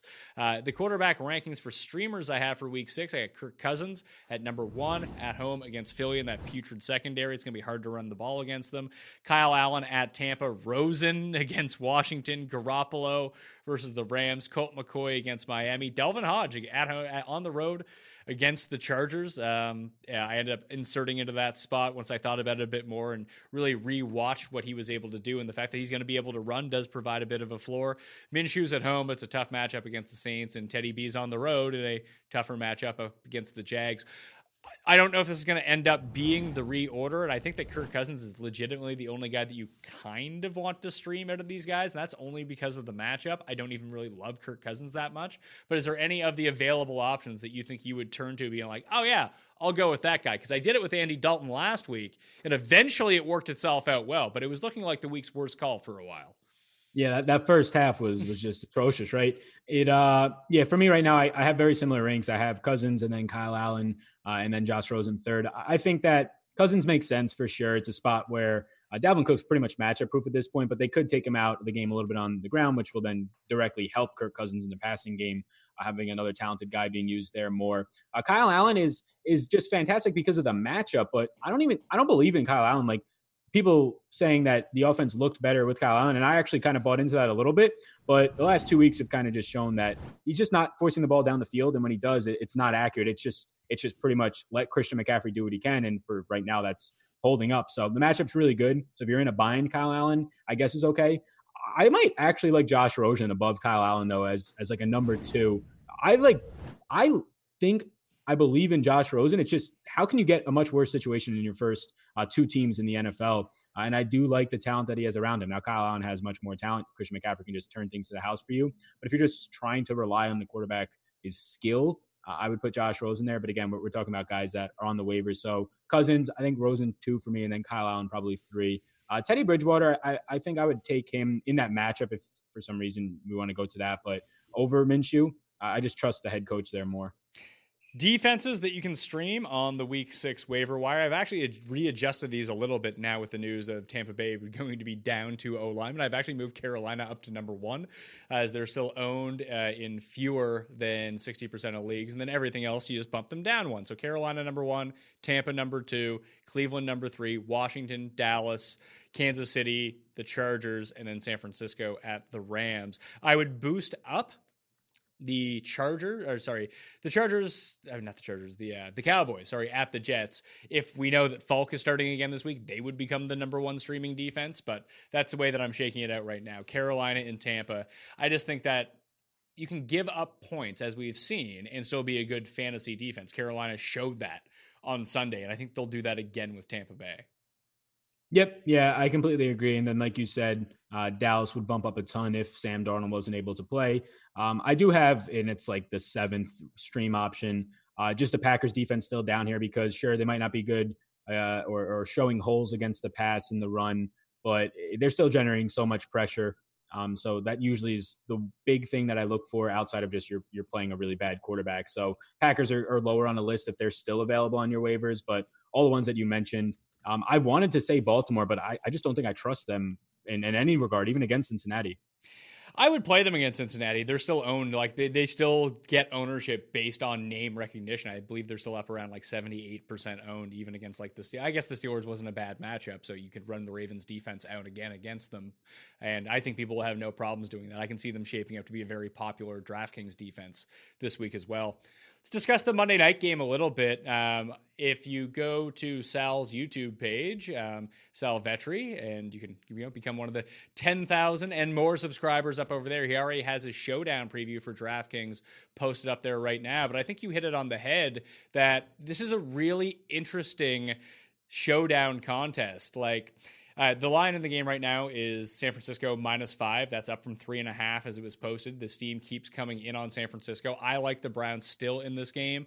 I think if I was going to make myself a captain, it would be Odell Beckham in this game, especially if they can get him utilized out of the slot a little bit, that he's always a game breaker that you would want. It's like when Tyreek Hill is active for the Chiefs, just put him in your captain spot, because if anyone's going to break the game and break the slate and basically insert game genie, it's him. Beckham is still that guy for the Browns, even if he's going to be inconsistent. Like, you can't go into this thing thinking you're going to win, the $500,000 every single time, but you need to have that player in your captain spot if you ever are going to win it. But even if it's the backfield for the Niners, the receiving game for the Niners, like, I don't know who to play. No one knows who to play. So it makes it kind of intriguing. Yeah, it makes it really intriguing. And if you are somebody who enters just a ton of lineups into these things, you can really get some interesting builds here. I was playing around a little bit with it earlier, but yeah, you mentioned it. Like, this is by far the craziest, I would say, like, news slate and just all different nuances to it that you have to look at. So if you look at the 49ers coming into this game, they have 5 wide receivers playing 25+% of the snaps. They're just rotating in for their best matchups, and it's worked for them so far. Running backs, we know they have like a 3-headed backfield. Jeff Wilson Jr.'s name's been popping up because of red zone touchdowns around the goal line. But they signed Jordan Matthews. I don't know if he suits up for this. I don't know if he sees the field, but that's just somebody else. If he does, and he's active come an hour and a half before, another wide receiver that gets thrown into the mix of 20% snaps, lowering the ceiling for other guys. At the running back position, Tevin Coleman is due back, and as of like an hour ago, he's expected to be active tonight. So I would expect that to make Jeff Wilson Jr. not active. I don't know what that does for the running backs, though. I don't know if it just continues to make it a 50-25-25 split across the board. So very interesting on that side. And then there's news on the Browns side. The Browns, their wide receivers, Antonio Callaway is going to play his first game after missing suspension the first, 4 games of the season so far for them. So that's going to push down guys like Damian Ratley, not even going to be in play. Rashad Higgins, who's coming back and healthy, probably not going to be too much in play outside of you're hoping that you get a touchdown bink on low ownership. But they're saying that Callaway is going to be limited as well because of not conditioning is what they're calling it. but just endurance, which I don't know what the difference is for a guy who came into the preseason out of shape. Maybe they're just trying to be nice in the reports there. But yeah, it's just all over the place. So like usually I have a pool of, if you kind of just factor out kickers and defenses for skill position, I don't know, around 14, 15 players. Right now it's at 10, which doesn't sound like a big drop off, but when it's a 1-game slate, that's a pretty big drop off. And you can even factor in, I think both defenses are very live in this game as well, just to generate, both can generate pressure. Both quarterbacks have been somewhat interception prone, especially pick 60 interception prone as well, that if you do need to save some money playing either defense, even in what you could project as a higher scoring game, knowing that they're both going to generate pressure, I don't hate them either. Like you would think that San Francisco is probably in a better spot. They're the favored defense. That means they'll likely be going up against more passing attempts. But if I like the Browns, I think that using both Nick Chubb and the Browns defense over the running game and the defense for the 49ers may be a better way to go. I'm just looking at props right now, and there's just so many guys that aren't even available. I think the one that I like the best, and we talked about him as a potential pickup, the Niners have been talking him up a little bit, and it's Vig same on either side, but over under 27.5 yards for Dante Pettis, knowing that both Greedy Williams and Denzel Ward are not going to play here. Oh, yeah. I like that over. And he's one of the guys that I have as like a yes and a player pool on that video. He's just way too cheap on this DraftKings price. And yeah, his snap counts are coming up. Like the rise and I guess overemphasized demise of Dante Pettis in like a 6-month span or 8-month span was just insane from the preseason. But yeah, he seems like he's slowly working his way back up. It seems like there's a cap at like 70% on how much these wide receivers can play, albeit a small sample of a quarter of the season. But yeah, wow. I mean, he could obviously get that in literally one target. Yeah, that's the whole thing with it. Like I was even looking at the other ones, like Deebo Samuel's up at 45.5, Kittle's at 70. It seems weirdly low. Like Richie James is also listed in the player props, and his receiving prop is 19.5. Like you're not asking Dante Pettis, who's significantly better, to do not much more. Yeah, Pettis is going to play at least 25% more snaps than James, probably more times than not tonight, and that's a low number. I guess a question, I don't have props up. Do you have a prop for Landry's receptions? Yeah, Landry total receptions 5.5, but you get money in order, like you get plus 125 to bet it. I like that. I was gonna guess 6.5 for his receptions tonight. So right now, San Fran their outsides are pretty good, but in the slot is where they've been, I guess, borderline, not torched, but beat up. Godwin week 1, 353 and 1. Boyd torched them 10 for 122, and then Juju 3 for 81 and 1. And they also have given up other receptions out of the slot. Those are just primary players. So I do like Landry, who's coming off of a game. He's cleared to play a career high game and just running a ton of routes. 5.5. I would have guessed 6.5. I'm no lines maker. So don't come yelling if people play this, but I like that. I like that. Yeah, the other one too, especially with Dontrell Hilliard active, that the receiving prop for Nick Chubb is 3.5. That seems high. I was going to say, yeah, I didn't know where you were going to go with that. I was going to say that does seem high. Last week, like if you look at the snap counts last week, they don't matter too much because in the fourth quarter, Chubb was pretty much done. It was a game where Hilliard got to have garbage time and pick up some stats. But yeah, they made an emphasis to want to involve him in the receiving game more. And we've seen it here and there, but it's not something that every third down, I would expect Chubb to be running a ton of routes. Like we saw 2 weeks ago, he didn't come off the field, but that also doesn't translate to just having 4 catches. Yeah, that's absolutely correct. Like the overall yardage for receiving props for someone like Chubb is probably a bit better because he could take one of those and end up with like 28 yards and all of a sudden he's over. Having either dump offs or designed routes for him, especially in games where they're underdogs. So let's say this game plays out like Vegas thinks it's going to play out, that they're in a lot of passing situations that would lean me towards him running more routes or potentially being more involved, but that would also lead me to think that he's playing fewer snaps. I think the better bet if you want to target Chubb, I'm looking right now, player rushing attempts over 19.5. I don't love that, but the yardage total for Nick Chubb right now is, where'd you go? 86.5 rushing yards, but you're getting even money to bet that because people have hammered the under.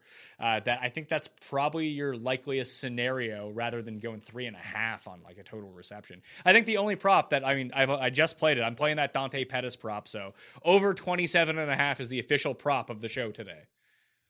I like that. I'll back that. I'll put a endorsement behind that prop. So now we know it won't all be on you if it doesn't go right, right? No, everything always falls on me. Although I'm not the one taking people's money and entering the bets. They just listen to career betting loser Pat Mayo and be like, this has got to be the week. Pat's due. He's going to turn it around. Although I was 3-3 on props yesterday, including one guy who got hurt in the first bit. I might have to start factoring it down to, I have only lost on one of them. I was going to say I've yet to lose, but I lost on a Chris Carson one in that game he got benched. But I had Madison under carries, Royce Freeman over carries. Like the carries for running backs, if you think you have a good grasp on how that game is going to go, I think that's a really soft market for props. Yeah. It's like a niche within the niche because the props are already soft. And I think bookies usually, but whether it's just the books in general, they have such hard caps on these because they know they're not the greatest at setting them. So yeah, if you're like a niche within a niche and you're tracking those sorts of things, I think that's a really good way to kind of very few chances to take advantage of Vegas maybe, but have a career successful track record in that area. Last week on the Waiver Wire show, I gave out the New England Patriots -14.5 as a fantastic bet, then failed to super lock it in because I'm an idiot and forget things. But we bet it right away, and that bet ended up winning and ended up closing at 16.5 when all was said and done. If you take a look at the spread board this week, there's not one that really leaps out to me, although Carolina's a 2.5-point favorite on the road against Tampa. We've talked about these Tampa injuries. I'm kind of intrigued by that, but I'm curious to see where that line goes throughout the week. Yeah. It's tracking the injuries. They're already going to be down like 2 offensive linemen. So curious to see how it moves as well. That's interesting. I thought that, I guess Thursday Night Football, again, the Patriots opens as 14-point favorites, and quickly I'm seeing across the board just bet to 17 already. If you got it at 14, again, I would say that's a good bet now coming back home. One that stands out is it's late in the week, but Monday night, the Packers, Detroit coming on a bye, going to Green Bay. But seems like 5.5 to me seems like a good amount of points for the Packers to be getting. I would probably side with Detroit there as just sort of like a first look at this. But yeah, glancing up and down the board right now, not much stands out. The game that like is just a question to me in general, is it going to be a good game? Is it going to be low scoring? And seeing the line here is pick them in some spots. New Orleans and Jacksonville, I don't know what to make of that right now. I don't know if I'll more than likely later in the week have a stronger stance on it. But yeah, it's tough. I mean, you have a lot of confidence in this New Orleans team from the public, just in what Peyton and Teddy Bridgewater have done. Is this sort of a letdown spot going into Jacksonville? Jalen Ramsey being active for that game, seeing a specialist right now is obviously a big piece of it, but I don't know what to make of that as a pick 'em. It's surprising. Yeah, I'm going to have to dig into that one more as the week goes along. I don't have really a lean on it either way. I think Tennessee getting points in Denver, they're getting 2.5. You can probably find that at 3 in some spots. I think that's the sort of team that Tennessee can go and beat. They play better against finesse teams overall. However, Denver coming off a win, they finally get one. I don't think Tennessee's neither good or bad. They're just incredibly average. Yet the Broncos' run defense is so putrid that this just feels like Derrick Henry goes bananas in this game. Then you don't ask Mariota to do too much. Then all of a sudden, the Titans are winning. It's funny that they played the Bills this week. They're sort of like the minor league version of the Bills, and I think that wins against Denver. So I like that. And frankly, the Jets, 8.5, getting 8.5 at home against Dallas. I know Dallas has looked bad the past few weeks, and you just think they go and steamroll the Jets. But this line feels like Darnold is starting in it. If Falk is starting in this game, this line's probably like 15. I think it probably even goes up because people love to bet the Cowboys. But if you can get +9, +9.5 with Darnold back, I actually kind of like the Jets. Yeah, I like this too because you have to track Tyron Smith's ankle and Lyle Collins. But if you get Darnold back, and it seems like that, just the playmaking ability to keep it close, even backdoor this seems very good. But also, the Jets last week were down C.J. Mosley. They were down Quinnen. And those guys are going to get healthier too and those are 2 guys up front in the front 7 against what could be a team with their 2 best starting linemen out and more than likely one of them out. So that does seem like a lot of points. The only 2 games for the DraftKings main slate that will be above 50 in terms of overall game total, as it stands right now. One, you have the game that everyone is going to be stacking, Texans at KC, 56 is the game total. The only other one that creeps up is Arizona and Atlanta at 52. That game, as someone who consistently plays the wrong Cardinals and the wrong Falcons, is whoever you think you should play in that game, just play the random other guys in that game because they'll be the ones who go off. Yeah, the Sanu this past week, Fitzgerald somehow is capped, not getting into the end zone. Yeah, those seem like the two spots that people are going to want to stack. While, yeah, Houston and Kansas City seems like it's going to be a really good game, I would imagine. and just for fantasy purposes. But yeah, Atlanta, Arizona, there's going to be just tons of pieces in it. We'll see. Kirk seems like his injury is going to be a little more long-term. I have to check in on Damiere Byrd. But it seems like David Johnson, like this is what the plug and play. If David Johnson, as long as they're saying probable, fine. It's what the highest home play on the slate against Atlanta. I would think Austin Hooper might be the highest owned play against Arizona. That's so true. Yeah, that's the other flow chart right now. And yeah, you had Eifert, like he failed last week, but he also had a touchdown or should have had a touchdown if Dalton hits him there. He was open in the end zone on just crossing into the middle of the field. Yeah, I mean, yeah, if he doesn't throw it at the defender instead of, but Eifert was all like, there's a couple that we got pass interfered with once. He dropped one, and eventually Auden Tate ended up getting the touchdown, but he dropped a touchdown on like the first drive of the game. It was just an incredibly frustrating game overall. Yeah, I think Eifert also played like his lowest snap. So what I'm trying to look at is like, what's that like next tier game, I guess? I mean, I see a 48 spot on Cincy and Baltimore. Is this like a week that it's just Hollywood Brown week finally? I'm not sure if he's good to go, like 48.5 Panthers and Bucks right now. And then it's like Seahawks and Browns, but that total is going to be adjusted after the Monday night game, I'm guessing. And then Niners and Rams. And that's another one that's going to be adjusted after the Monday nighter. That it's a really weird week. And it's not like it's the teams that we're missing on bye. You have the Bills, who have a good defense, the Raiders, who are just kind of middling in all things, the Colts, they're really hard to project because they're sort of like the Niners in that way. You have your one or two pieces, then who knows as it pertains to them on offense. It could be, Paris Campbell coming back, or it could be Zach Pascal, or this week is Chester Rogers. You just never know. It could be a Jack Doyle week over an Eric Ebron week. But then you have the Bears defense also on bye. So you have two really stout defenses not playing at all, and especially not on the main slate, that you think that there'd be more to pick on, but there's not.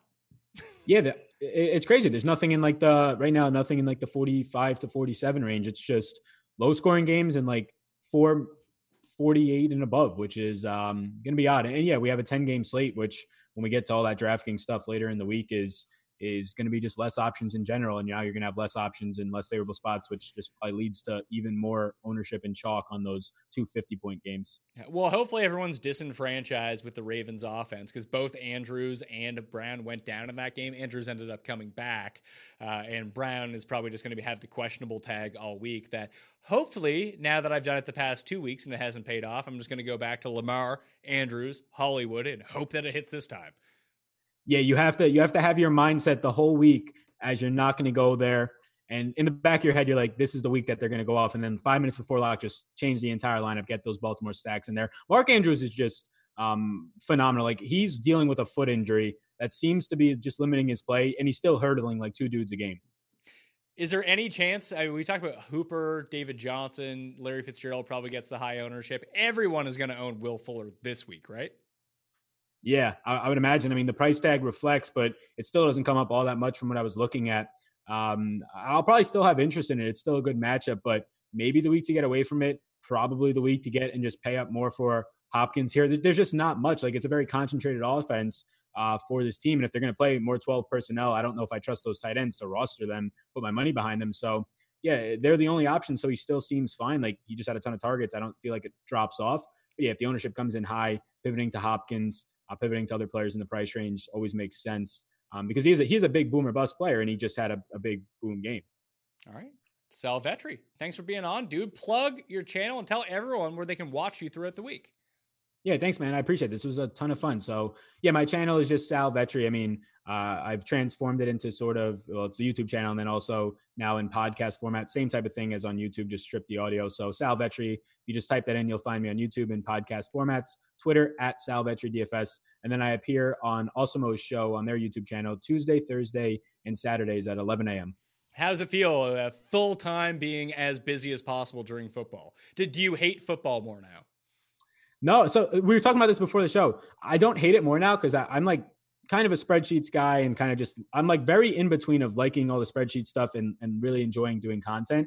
So right now it's a nice balance. I'm concerned, not really concerned, but just curious at what it's going to be like come 3 weeks when I start to cover some NBA as well. I think the process will be down for NFL, but yeah, man, doing this is like a full-time job now is just phenomenal. And I just hope to do it as long as possible. Well, congratulations on all your success. Everyone go subscribe to his YouTube channel. I mean, the first 10K, they're slow. The next 10K, let's make that pretty quick. So everyone go subscribe to Sal's YouTube channel right now. Go download his podcast and go follow him on Twitter at Salvetri as well. Thank you again for being here. Thanks for everyone who tuned in live. Congratulations to all the winners. And if you want to get into a draw for $20 DK, what you do is smash the like button for the episode, leave a DraftKings handle in the comment section, the live chat, not included, the actual comment section. Tell me which player in all of fantasy you would buy low on right now, the number one guy. Also, you can follow me on Instagram at the PME to get yourself into a draw for 20 DK bucks, and subscribe, rate, review, and download the Pat Mayo Experience audio podcast. 5-star review, DraftKings handle something nice about the show, and boom, you too will be in the draw for 20 DK bucks. Winners announced every Monday live, 1 p.m. Eastern time on the DraftKings YouTube channel. All of my content is up in the description of this video and podcast right now over on DKPlaybook.com. If you just want to find the site to find everything, I got rankings tomorrow. I got DraftKings picks. Early on Wednesday, the Spreads Pick show has been bumped to Wednesday evening, at least tentatively. That's what we're going with right now. We'll see if Feinberg can squeeze himself out some time to come in and film, but that'll do it for me. Hope you enjoyed. Good luck in week 6. I'll see you next time. Pat Mayo Experience! Experience! Everyone is talking about magnesium. It's all you hear about. But why? What do we know about magnesium? Well, magnesium is the number one mineral that 75% of Americans are deficient in. If you are a woman over 35, magnesium will help you rediscover balance, energy, and vitality. Magnesium supports more than 300 enzymatic reactions in your body, including those involved in hormonal balance. From functional medicine doctors to mental well-being and female hormone experts, we all know that magnesium is the one mineral to improve all aspects of well-being and health. But which one? Magnesium Breakthrough from Bioptimizers, the trusted choice recommended by leading experts with 7 best-absorbed forms of magnesium to ensure your body receives the support it needs for overall well-being. Go to bioptimizers.com/balance today and use code BALANCE10 for 10% off. Support your journey to wellness at bioptimizers.com/balance. Magnesium Breakthrough from Bioptimizers, your foundation to optimal health and vitality.